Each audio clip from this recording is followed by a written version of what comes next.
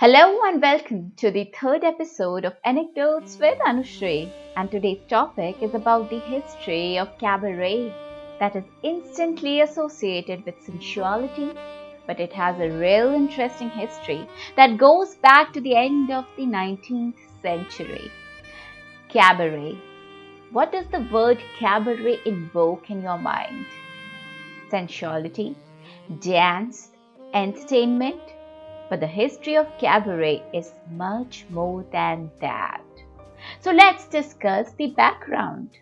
Towards the end of the 19th century, the song or chanson was the main form of entertainment in the French cafes. And songs were not only for entertainment, but were used as a medium for communication, to react to what was happening in the country, and for documenting history. At a time when media was controlled by the powerful authorities, it was an outlet for the working class to ridicule the social mores. Soon, the solo songs transformed into cafe concerts.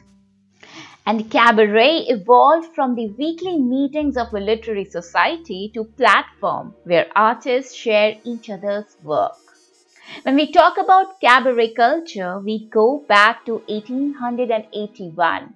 The Bohemian establishment, Le Chat Noir or the Black Cat, in the Montmartre district of Paris, a nightclub where liquor was served to the guests while they watched several shows for entertainment. It was an informal club where poets, artists and composers would meet and share ideas and compositions. Artists were able to showcase their talents in front of an audience who would appreciate their creations in return. Now let's talk about the most famous place, Moulin Rouge. First built in the red light district of Pigalle, Moulin Rouge is still really very attractive to the foreigners or the tourists going to France.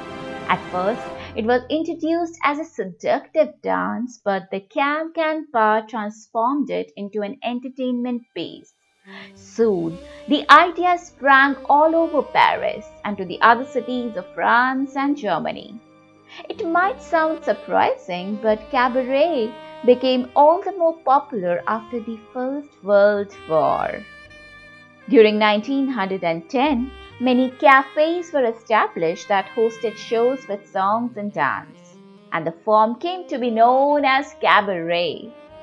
The Volstead Act made sale of liquor illegal in America. Now, this was a great pushback for the club owners and for cabaret.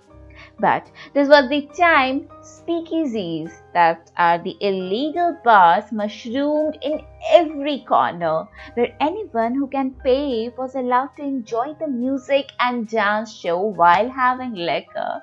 Now that is really interesting. And today we see experimental theatre and stand-up comedy shows. In fact, stand-up comedy has become a major profession for people who can make others laugh. Perhaps the dark humor hidden in the jokes by these performers have come from the long history of cabaret. As cabaret is all about emotions, humor, art and entertainment. So keep dancing and keep reading random facts till I meet you with the next episode of Anecdotes with Anushri.